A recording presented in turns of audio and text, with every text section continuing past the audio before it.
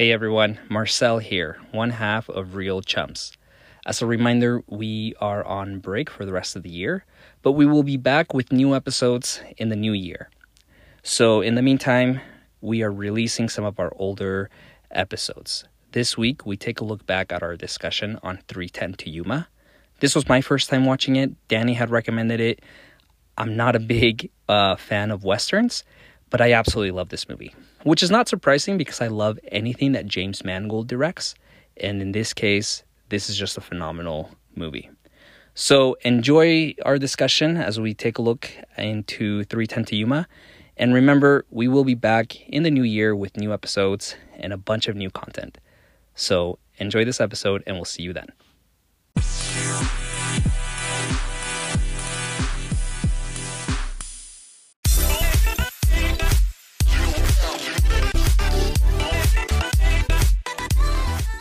Welcome everybody to another episode of Real Chumps. I am your host, Marcel, and with me as always is my co-host, Danny. In this week's episode, we are going to discuss the gritty 2007 James Mangold Western, 3:10 to Yuma, starring Russell Crowe and Christian Bale. This is a solid movie. Such a solid movie. So good. We'll dig into it, talk about it all. Before we do, okay, here's a would you rather question. Would you rather watch only Western movies for the rest of your life, or every movie that you watch from now on is like in like 2x speed? That is a very good would you rather. Okay, so 2x speed, I'd probably do a Western. For the rest of your life. For the rest of my my life. You can only watch Westerns. Yeah,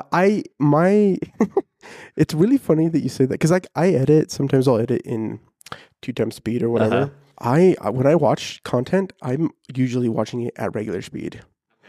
I know my wife and I know many other people will watch content 2x or 1.5x all the time. That's not me. I'll put like my kids like shows on 1.5 because it's like we're gonna watch one episode, then you're going to bed, right? So like I'll do that. I have to watch everything like in regular speed. Me too. But I don't know that I could watch like only Westerns for the rest of my life. Because like you miss that I would lose meaning on different things or whatever. So I don't know. The one thing is like what is a Western classified as? Sure, but it's only one genre. Like you'd miss everything else. I would choose 2x. That would be unfortunate, especially like watching like dramas or whatever. But like 2x, I just Can you imagine watching telenovelas? Well, I mean they're kind of 2x speed. They're already okay. Well, good choice, Danny. I guess. It's gonna haunt you for the rest of the month. It will. Okay. Well, let's talk about 3:10 to Yuma. I think this is our first Western. This is our first Western in our podcast. I know you brought it up to want to do it. Let's talk about your experience or history with this movie, and why you suggested this movie in the first place. You know, I think the reason why I decided to suggest this movie is because when I was very much not a fan of Westerns. I think part of it was I didn't fully understand, or, you know, like when you think of some of the Westerns, you think of the old, you think John Wayne. Sure. But I didn't really see any John Wayne movies growing up or whatever. The Burning Saddle, you know, campy, kind of cheesy, sort of that sort of thing. Blazing Saddles. Oh, Blazing Saddles. Yes, yeah. Yeah. I'm sorry for all those Blazing Saddle fans. Don't at him. I mean, if you do, I understand it. It was a huge genre massive genre. It was like a good decade. But like a good chunk of time where some of the big blockbuster ones were Westerns. I would say, like for decades, like studios were just pushing out Westerns left and right, and there were hits. But yeah. And so I think for me is that, like, you know, I would hear about these and I'm like, Western's weird. But there's something about 3:10 to Yuma that makes it more than just a Western. And I think part of it is it's in Western themed and everything like that. But like, I think the story, the way they decided to go, how they went about with the characters, it has all the great aspects of Western, but there's such a great impact for it. And I think maybe that's what it really comes out to. Like, I just loved what I felt from this when I finished this film. Okay. Right? Yeah. No, I think for me, this movie. Okay, so confession. This was my first time watching it. I thought I had seen this before. I hadn't. What? Yeah, I remember this movie coming out, and I remember wanting to see it, but I'd never seen it, and I just never got around to it. And I think I confused this with, because we were talking weeks ago about this, but I think I confused this with True Grit. And then when I started watching it, and I put on the trailer, I was like, oh wait, no, I have not seen this. I do remember the trailer. I do remember this coming out, but I never got around to see it, and this was my first time. When did the second True Grit come out? 2010, right? Yeah. Yeah. And it's funny because I want to say, I don't know, but I think 310 Yuma kind of was like a revival with wanting to shoot, like, Westerns is still viable. That was like, it was still a viable genre to kind of shoot content for. Yeah. I don't remember exactly. I think my mom actually bought this film. Okay. Randomly. She's like, because my mom she's always like, they say it's a great movie or whatever. And I'm like, all right. And I'm like, Mom, it's rated, R. She's like, yeah, but they say it's a great movie. It's a great and so I watched many movies, some with my mom, some with not, but like, because my mom got them because they were great movies. Because they were great movies, yeah. Honestly, what it comes down to is Russell Crowe kills it. He does so good. As Ben Wade. Yeah. And then Christian Bale does what he does best when it comes to his acting with connecting with his character. And I think people criticize Christian Bale's acting and whatever, but I think he is great when you give him material that can bring emotion and humanity to a character. 100% agree. And he does that so well here. You feel for him as a father, as a husband, right? Even as a rancher, and it's so solid, his ability to portray those emotions of insecurities, of failure, of a lack of quote unquote success. And he is he's great at what is portraying your that experience with this? the material. Sorry, you watched this for the first time. Yeah. I'm sorry that it was a little bit rushed because I know it was a crazy week. And also, side note, I'm sorry that last week's episode came out a little bit late. That won't happen for the next couple of months or 2 weeks. Who knows? Sorry about that, everyone. But just make sure you're subscribed, and then you'll get notified as soon as one comes out. But it won't happen again, ideally. Yeah. I mean, we will be releasing Mondays regularly. Life happens. But no, my experience with it. So I think I didn't watch this one. I think because it was rated R, and like I just never got around to it. I was still like a teenager when this came out. But Westerns in general, like I've never liked them, and I think like here comes like my ignorance. But like I always thought they were boring, and like it's easy to go by. Yeah, and especially like the black and white ones. I think my complaint with them has always been like, I don't know where we are, especially when it's black and white, because like this set looks exactly at the beginning of the movie, looks exactly as the middle set where they're traveling, and it looks exactly as the final scene, because it just always looks the same for me. I would also say that like sound design, like music cues, like they were pretty dry. I mean, when you think about what we think of cinema today, a lot of those things, I mean, they were beginning to be put into place and whatever, but I mean, they were teleplays, like. And they were built like serials, right? Like they were serialized content back then. So I just couldn't get around Westerns. I think like the most Western movie I ever got, or like as a growing up, was probably Back to the Future Part 3. Like, I hate to say that, but that was probably like my most like interaction with Westerns. Over the years, I've learned to like appreciate the storytelling, but like also I didn't like him just because how do I say this? Like, pardon my French, but like they're just like pissing contests among like the characters a lot of times, and sometimes I'm just like, like guys, like just I can't get behind the antagonist and I can't get behind the protagonist, whereas this movie blows it out of the water. Let's get into it.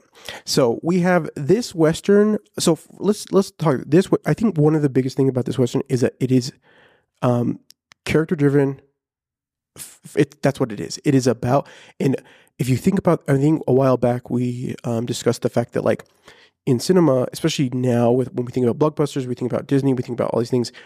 Oftentimes, too many films, too many productions they're trying to think, and they're like, okay, well, we have a film, but we have it part of a bigger thing, or we have a series, and so sometimes some of the things that could have really helped the series or the movie really be the best it can be was left out because they needed to put resources somewhere else or whatever. I mean, as a follow-up for Ant-Man, I found, they released the fact that like a lot of the budget went to Wakanda Forever, right? And so, I mean, that whole aspect. But this film is very much the beginning, a middle, and an end, and we follow a character's arc.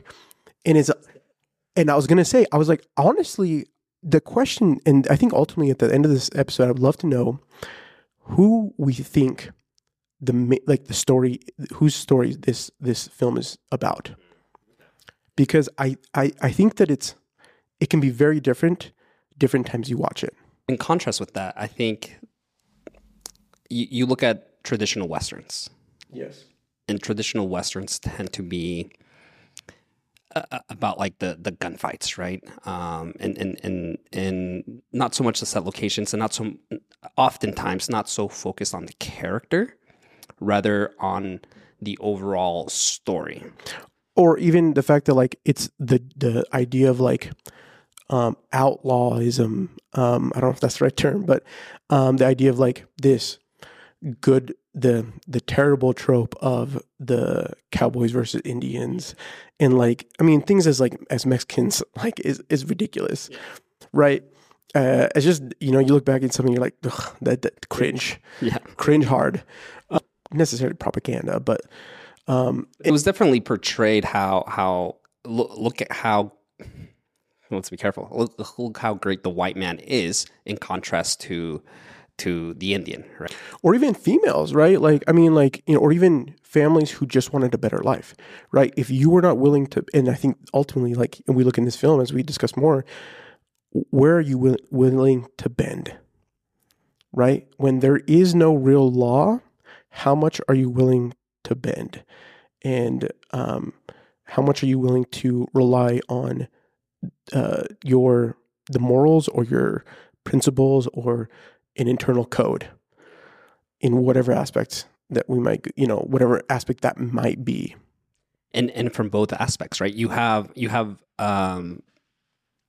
Evans, Christian Bale's character, who clearly has a moral code, right? He's going to stick to that. He's not going to kill. He wants justice to be brought. Sure, he's motivated by the reward. That's originally his motivation, right? Of why he's doing what he's doing. But as the story goes on, he has a code. But then you also look at Ben Wade's code, right? And his code is not so much lawlessness. Yes. Yeah. Rather, it's my gang, my group, right? We have each other's back, and you're either with me or I will kill you, right? Well, and it's funny you say that, because I think like not only that, but like he, for him, he is accepted that there's no real law, and that if he doesn't decide, like, to me, Ben Wade, like, one of the biggest core for him is that like he is what I'm trying to think. He's solidified himself as like, you know what? No one's gonna give me what I want unless I take it. And that is what he lives by. As well as Evans, right? There's a scene where Evans says, "Where has God been?" Right? Like, this is he's talking to his wife, and he's saying, "Where has God been in helping me? I lost a leg. My child has tuberculosis. Our farm is not growing and it's not green. Where has God been? That's why I'm gonna go do this." Right? And so you have two individuals who feel like maybe they haven't been rewarded, so to speak, by God, so they have to take matters into their own hands. Whereas one takes it by killing and by force. and you have Evans, who's doing it with a moral code to guide him. So let's do a quick nutshell. Ultimately, this story is about Dan Evans and his family, who at the very beginning of the film, their barn gets burned because they owe some money, and instead of paying rent, he paid for some food, and like because they want their land for the railroad. At that point, there's a big Ben Wade is introduced with his posse, which Prince he's legendary. So, anyways, the posse robs a Pinkerton run, and which is like these people who travel money back and forth for the railroad. From that point on, it's a race on who did it, capturing Ben Wade, trying to deliver Ben Wade to a train to Yuma prison, and the what it comes down to, and what I think is really interesting, because I think when going back to like the traditional Western, is that this film is very focused on the cinematography choice for this film is very interesting, because it's very tight focal lengths. I mean, or what that means is when you're filming, right now we're filming at a 50 millimeter, which is a pretty natural kind of focal length, meaning the background doesn't feel super far away, but it's not super like close up. So that's called compression. When you're the person, the subject, and the background feel like they're really close together, that is the compression of the subject background. The higher up you do, so like at 50 mil to 85 mil, you're going to have a tighter compression. At 125 mil, you're going to see that compression a lot big. It's going to be more intense, but it's also going to have a much tighter field of view, which means I might be much further back, but you're going to be really close up on the individual. This film, there's not many. I mean, if there is a wide shot, it's very much story driven to put it in the context of like where the character is at. But most of the film is very much on in characters, like seeing their emotions, and like you're looking at them and you're seeing their thoughts and whatever. That was like the biggest thing that stood out to me when I rewatched this film this time. It's interesting because that tightness of that focal length, it translates as well to how tight the story is. Yes, it's almost claustrophobic. Yeah, like the movie, and this isn't a criticism to it, but the movie doesn't allow breathing room. No, it is go right from the beginning with the fire, introducing Ben Wade, and just moving forward. Like it's a very tight story, and I think that's very, very smart. Again, going back to old westerns where there's a lot of meandering. Yeah, meandering. Let's call it. I was just going to say nonsense dialogue, but meandering. This is introduced so well and really tightly kept, which allows for maybe not breathing room, but it allows for us to just keep the story going and moving and forward and hitting those beats that we need to hit. It's refreshing. It really. I mean, watching Remember the Titans, watching this film, and I mean, even like with La La Land, you're dropped into a wonderful musical, but like this film, I think I'm beginning to realize that I really love when I'm not handheld. Yeah. We're just dropped into a scene, especially when it comes to films. Like when we're in films, I think in series, I think I'm a little different, but in this film, I just really appreciated the fact that there's a huge struggle right from the get-go. Posses. Let's talk about Ben Wade and the posse. Awesome. I think here's what I wrote in my notes when I was watching it. Ben Wade is almost written like a horror villain. He sits back at the beginning of the movie, right? And he lets his posse do the thing, right? You feel the presence. They keep talking about Wade, and he's just sitting in the background, okay? It isn't until about 20 minutes into the movie where he kills, where we see his skill, right? And he kills the Pinkerton and one of his posse people. Correct. Right? And that's when you see the threat that is Ben Wade. But then the movie, as they break off and they're transporting him to the train station, he starts killing one. He starts just picking them off one by one, like a horror movie. And I thought that was so interesting to really portray this character, because even the first killing of one of the, I can't remember the character's name, but everyone's posse. Of the group that's transporting him. Everyone's asleep, right? It's that guy's turn to like watch, and the way the killing is, Christian Bale's character wakes up, looks over, and he's just going at him. Dude, that character pisses me off so much. No, but I totally agree. I remember that was one of the most impactful scenes when I first watched it. It was like, what is happening? Like, because like the guy singing, "They're gonna hang me in the morning," and he's like, dude, can you please, like, Ben Wade's just like annoyed. And I think what's really interesting that you bring this up, that they treat it as like more of like a suspenseful like killer thriller, even though it doesn't feel that way. But when you say that, I'm like, wow, that's 100% right. Because I think there's some really great quotes. Ben Wade is talking to William, who is Dan Evans' son, Christian Bale's son. He's like, you saved us from, this scenario, blah, blah, blah. And he's like, kid, I wouldn't last 5 minutes leading an outfit like that if I wasn't as rotten as hell. And I think like that, him being like, it's funny because I don't know why we're getting religious, but I feel like it. But if you think about like what Lucifer, when you think about the Bible and some of those things, he's a serpent, right? And he beguiles Eve, right? I feel like Ben, he comes in, he's suave. Very suave. Charming, almost. Charming, 100%. Very, the scene, he's in there, in the scene in the Evans home. Lucy's in there, and she's smitten by him. Every woman that he interacts with is smitten by him. Yeah. And the thing that is so intriguing is that he understands that even this, like, despite what he might, like, what he sees and what might be good or bad, he's just playing his own game, his own role. There is another quote that talks about a little bit of like some of like, they say like, well, they talk about the things you've done and the men and people. He's like, Doc, who's he's like, is it true that you dynamited a wagon full of prospectors in the Western Territories last spring? No, that's a lie. It was a train full. It was a train full.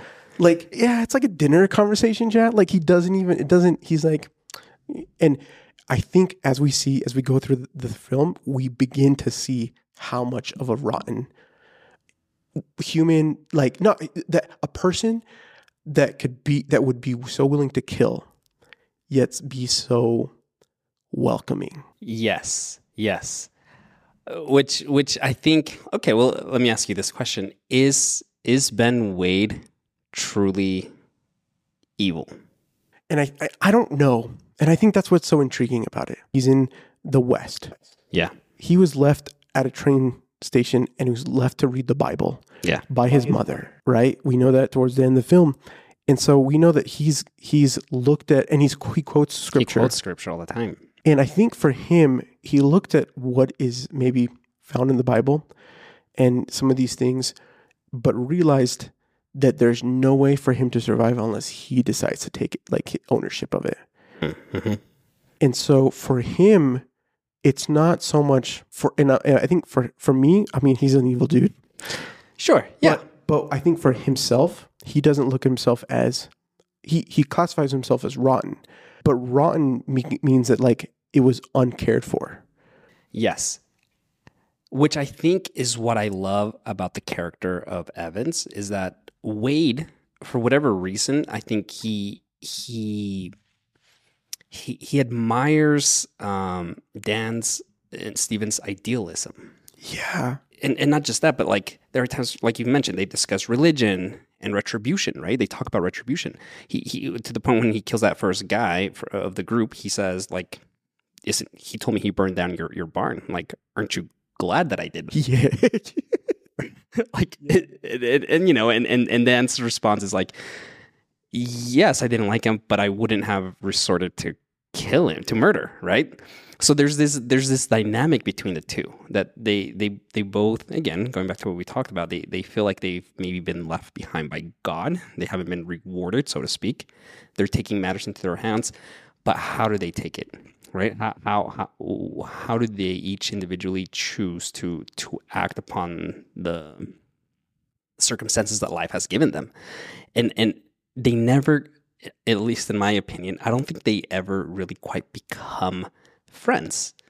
There's this respect that Wade has for Dan, that idealism, and what he wants to accomplish for his family.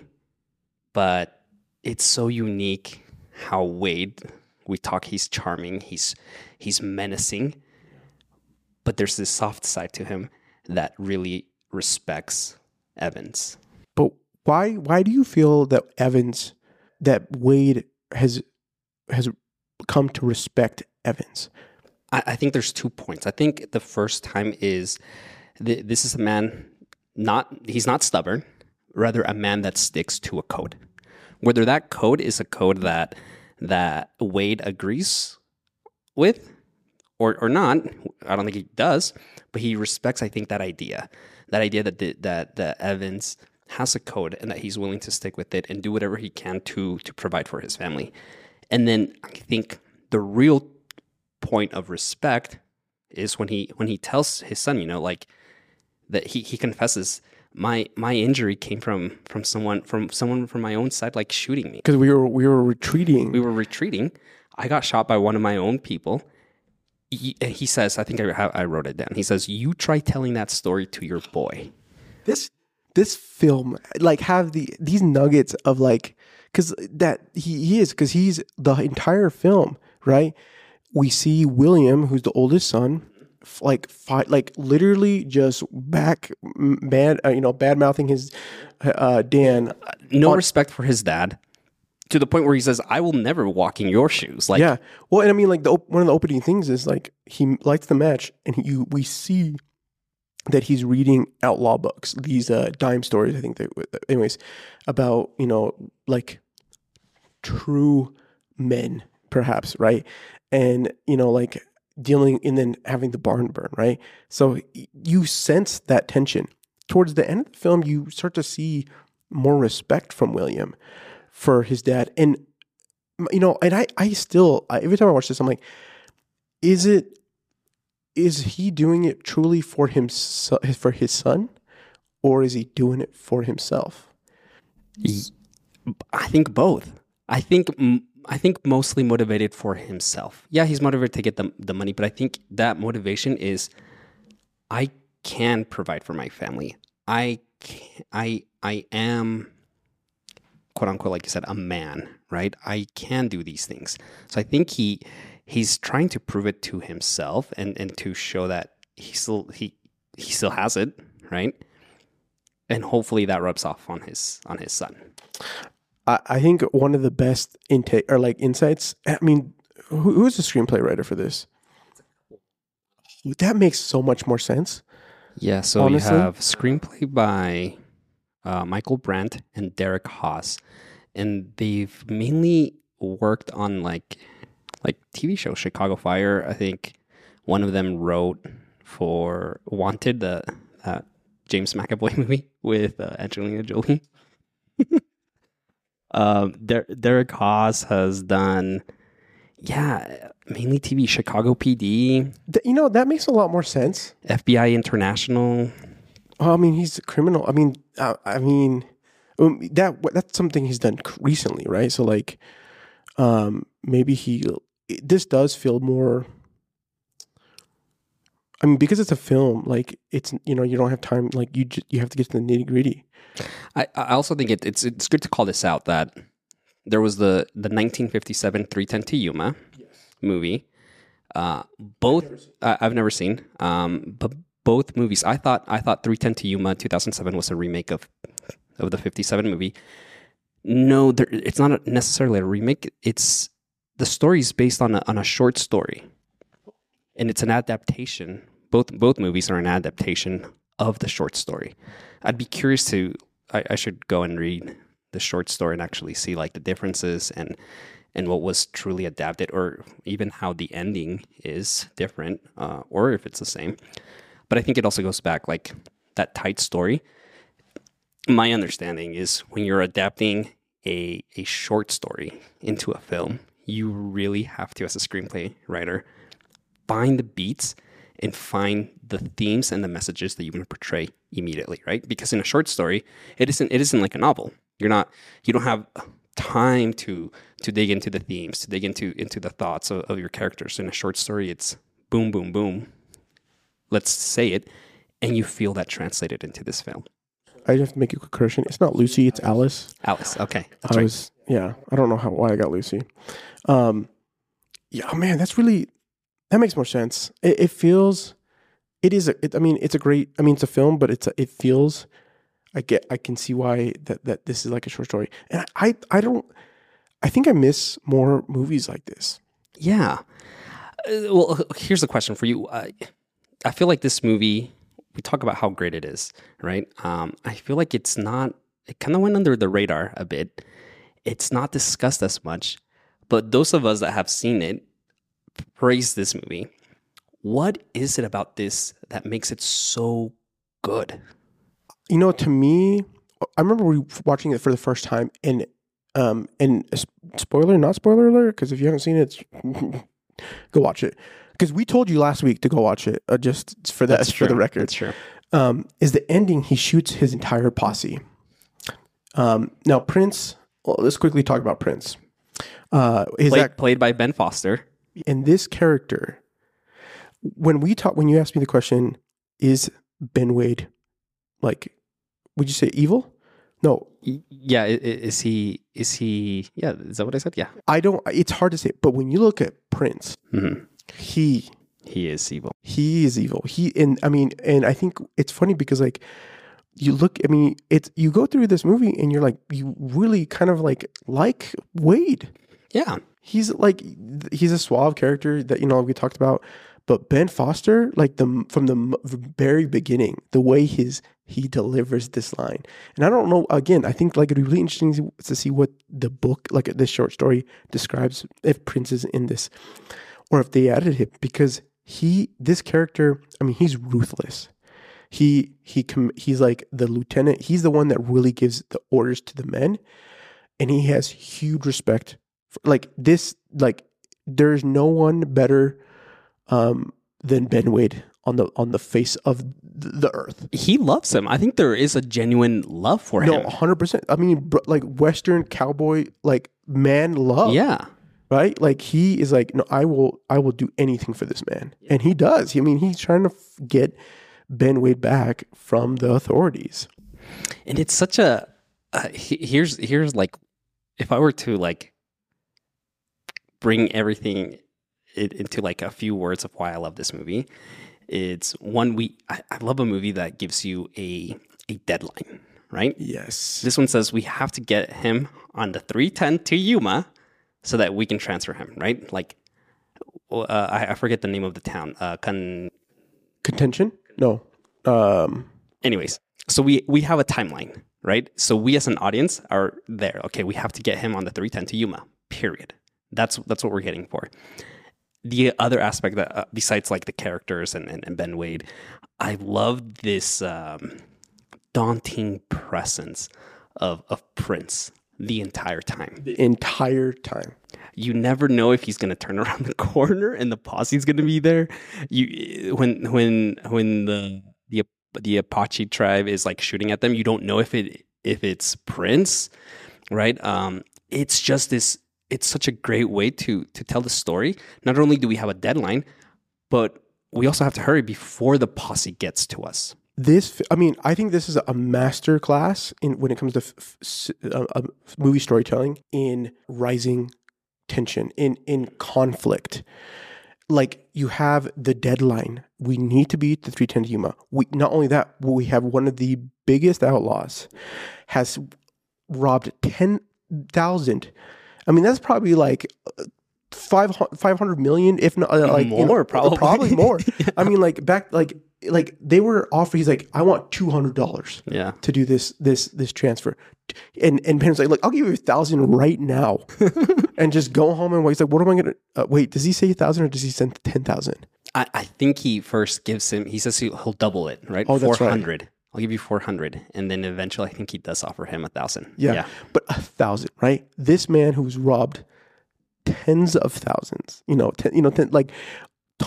like so much money that like literally, well, what is he doing with his money, right? Because like, I mean, they literally live in the West. They have like nothing to do. To him, it doesn't matter, right?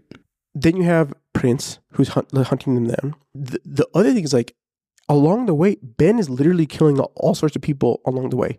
So you have this like as Evan, you're like, is he gonna kill me? Or is he gonna kill my son? Or, like the whole posse, like the whole breakdown is like, I mean, he killed the one man. When is he gonna kill the rest of us? And just walk, be like, all right, done with this fun little trip. I mean, he gets to a point towards close to the end, right? That he's like, all right, Evans, I'm done. Like, we're not doing this game. I'm going to be finishing up, right? And that's when Evans starts to like open up a little bit more on like why he's doing this thing. I want to touch on that.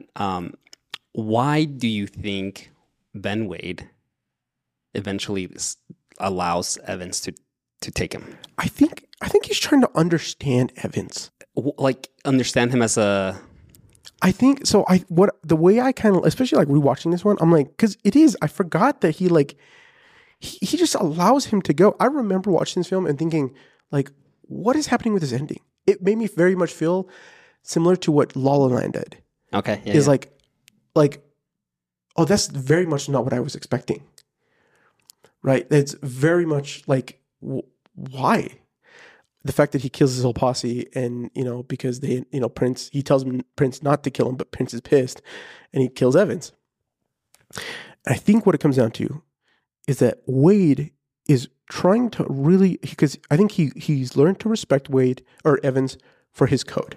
Mm-hmm. He sees a man who is trying to do the right thing. But then he's also misunderstanding, or he doesn't understand because he's like, he lives in such a circumstance that it is miserable. Mm-hmm. He's trying to offer him like, just take this money, dude. Like he's been to this house. I think, the fact that he can, get a sense. I mean, Alice is like worried about Evans, and Dan says, I'm tired of watching my boys go hungry. I'm tired of the way that they look at me. I'm tired of the way that you don't. You don't. Man, that was, and I think, so Evans is trying to like, again, like prove to himself, but for Wade, he doesn't fully understand. And I think it's not until they come to the moment where, Evans, he's like, look, because he doesn't say anything to like contradict that he's not a war hero. Sure. Yeah. Or, because like they know that he's a good shot. And that he, may have got the limp in the war and that, whatever. He also, like when the circumstances, they're pinned down in a hotel and Evans is like, like all the marshals get shot and the Pinkerton, the railroad guy is like, I'm going to double it or like, I'll give you the 200 right now and you just walk away, just go home and like, it'll just be done. And he says, no, I got 189 for my leg and it's bothering me. It wasn't so that I could walk away, so that they could walk. It's so that you could walk away. I like that. I think for me, the reason he allows him to finally take him, and we see it's after Evans has said goodbye to his son, mm-hmm. right? And he gives him the what was it, like a medal, a coin? Bro, I don't know if it was a medal or that is family heirloom, a brooch. Listeners, let us know what it is. Maybe that went completely over our heads, but I mean, all I know is that it's valuable. It's valuable, right? Because he offers it at one point. But he has that moment with William, his son, and he says, take care of your mom. Like, I need you to go take care. Mr. Pacific, I can't remember the character's name, but like, you're going to bring the money, and you're also going to bring in like another 1,000 to my wife and guarantee water. But it isn't until that moment that the son leaves that I think Ben agrees to board the train, because it's going to allow Dan Evans to establish a legacy that makes him and his son proud of each other. Yeah. Right? And I think, and to me, it's solidified later when Williams finds the Bible and Wade drew a sketch of his dad. Yeah. Right? And I think that's when Wade says, yeah, there's something about this guy, like you were mentioning, right? Like, there's something about him trying to figure out, but it's that moment where he's like, there's a legacy left for him. There's an opportunity for a legacy to be left behind here, and an opportunity for a man, Evans, to be proud of what he's done, and the son to be proud of what the father has done. And he eventually goes on to say, like, I've been to Yuma and I've escaped every single time. Every time, right? So for him, it's allowing that opportunity for a father to leave behind a legacy.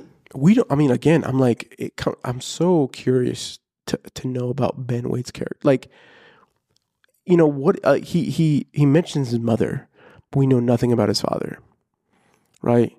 We don't know anything about his father. I mean, he is a father figure to his posse. This posse looked up him as like, okay, well, he's taking care of us. He's killed for us. But we also know that he feels like he's cursed because the Pinkerton takes his gun, they take the gun, and he's like, hey, be careful, that gun's cursed, right? I mean, and then he uses that same gun after he gets it from Prince to shoot his whole posse. Yeah. There's also the line where they're in that hotel room and they're having this conversation about just let it go, drop it, let me go, right? I'll give you the money. And Wade says something along the lines of like, the difference between you and me is that I like to do things the easy way. Yeah. And I think that's the turning point where he realizes, yeah, he's a father figure, like you said, to his posse. But here is Dan Evans being a father, and he could take the easy way by just taking the money, right? But he chooses not to.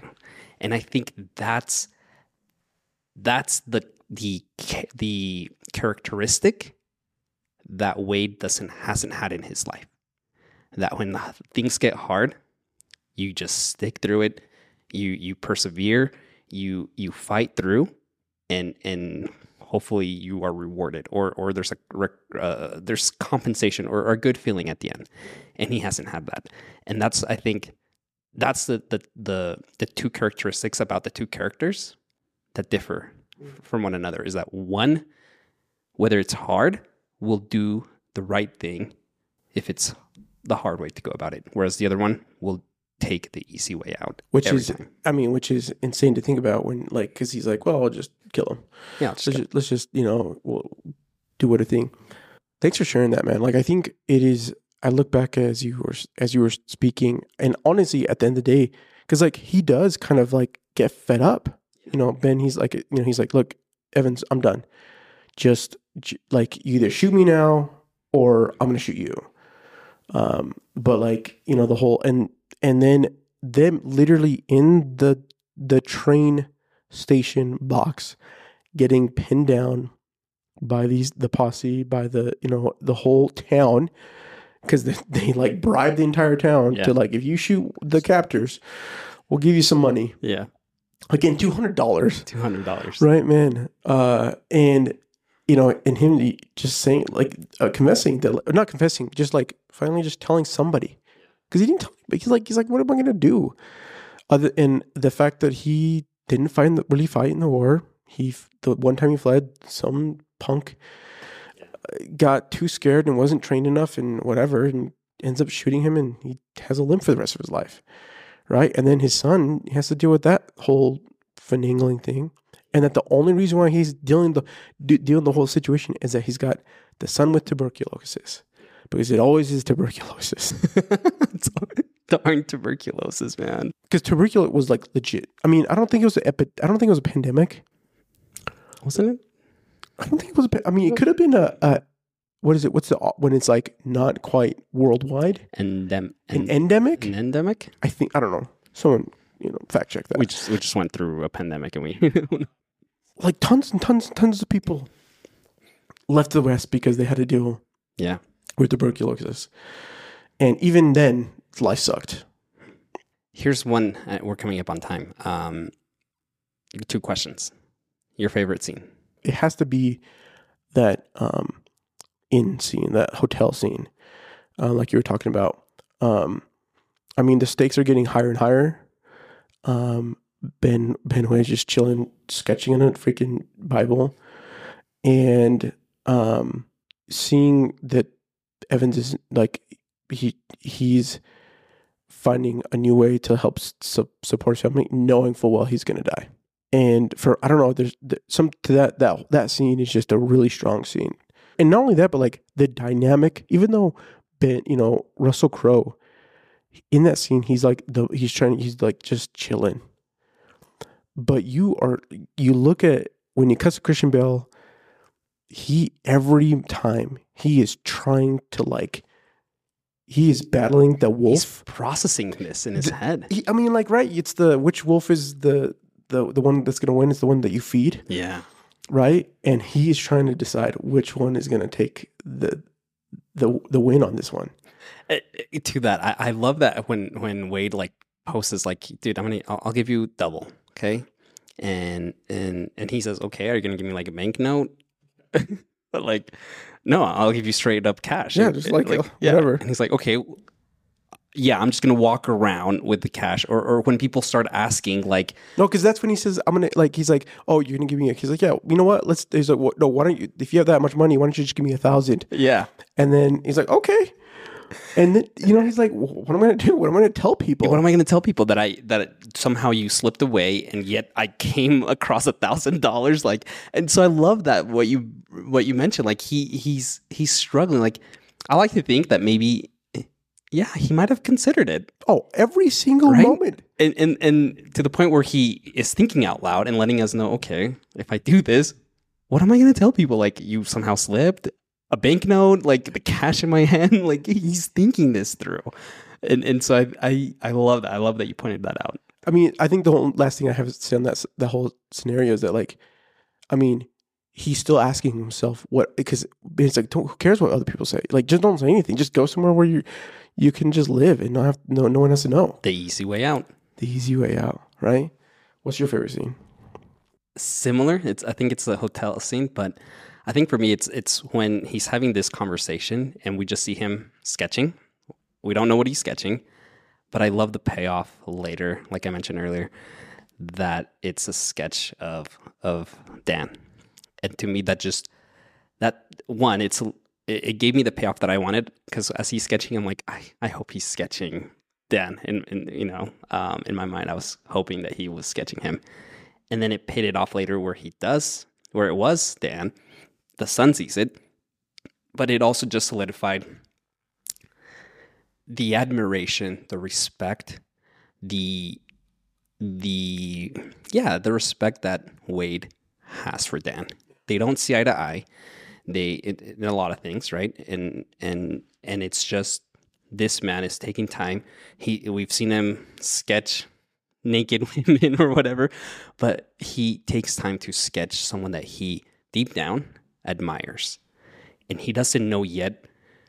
He hasn't had that turning point of okay, I'm going to turn myself in. He's sketching this before he has decided to allow Dan to walk him to the train. And that to me just tells me everything I need to know about Wade. Mm. He's troubled. He has conflict, but he respects this man for whatever reason. He does, and I love that payoff where the son finally turns the Bible open and there's Dan sketched out. Yeah, I think the runner up for me just for real, is probably the opening, the bank with the freaking Gatling gun, Yeah. and the bank robbery of the Pinkerton transport. I think that probably hooked me when I first watched it. I was like, "What is this? The fact that they have this Gatling gun, and they're over there like." The one, I don't know, real random sad note, that what is with Westerns and people, like, did they just terrible aim? Right? Just the worst aim in the world. Also, like, if you're not shooting them in the head, literally, you suck. It sucks. Yeah. You're not dying. Yeah. Like, these bullets aren't as, like, they're not super strong. You're bleeding out. You're bleeding out, man. And it's like, the Pinkerton, who's this tough as nails, like, dude, who probably, Peter Fonda. That was Peter. I had no idea he was in this movie, and I'm like, wait, yeah, that's Mr. Fonda right there. And what's really interesting is, like, like Ben classifies him as worse than him. Yeah, yeah. But the difference is that he's getting paid for to do the work of the railroad. Of the railroad, right? And you mentioned the comment that Wade was troubled. So, and I fully agree with that. So my question, I guess we're going to start back. Who do you think is the true character of this film? I think it's Dan and his son. You too. I think we see a very palpable transformation within them, and it's Dan getting that not recognition, that affirmation that he is a good father, that he is a good husband, that he will do everything he can to provide for his family, and at the end having his son be proud of him, right? Yeah. And then William, the son, who's this bratty little punk, right? And like you said, he was reading these stories about criminals and whatnot, outlaws, going down a path, and half the time I'm like, dude, your dad is so awesome, man. Like, respect him. And then for him to finally come to that realization that his dad really is awesome. His dad really is going to provide for them. And maybe deep down, earlier in the movie, he said, I'll never walk in your shoes. And for him to say, no, like, I think deep down inside to say, yeah, it'd be an honor to be like my dad, right? I think that's who this story's about. I think that for me, I think you're 100% correct. And I also think that at the end of the day, this film is about what true masculinity can be and maybe is. Yeah. It's not always the easy way out. It's not always being the machoest person in the room. It's about trying to instill respect in yourself and in your family. That also creates this unique bromance between Wade and 100%. Evans, right? Like, it's such a cool bromance between them. Wade doesn't kill Evans, but Evans also doesn't let Wade die. Yeah. If you haven't watched this film, please go see it. Go see it. It's an incredible movie. I'm watching this again sometime this week. Good. It is so good.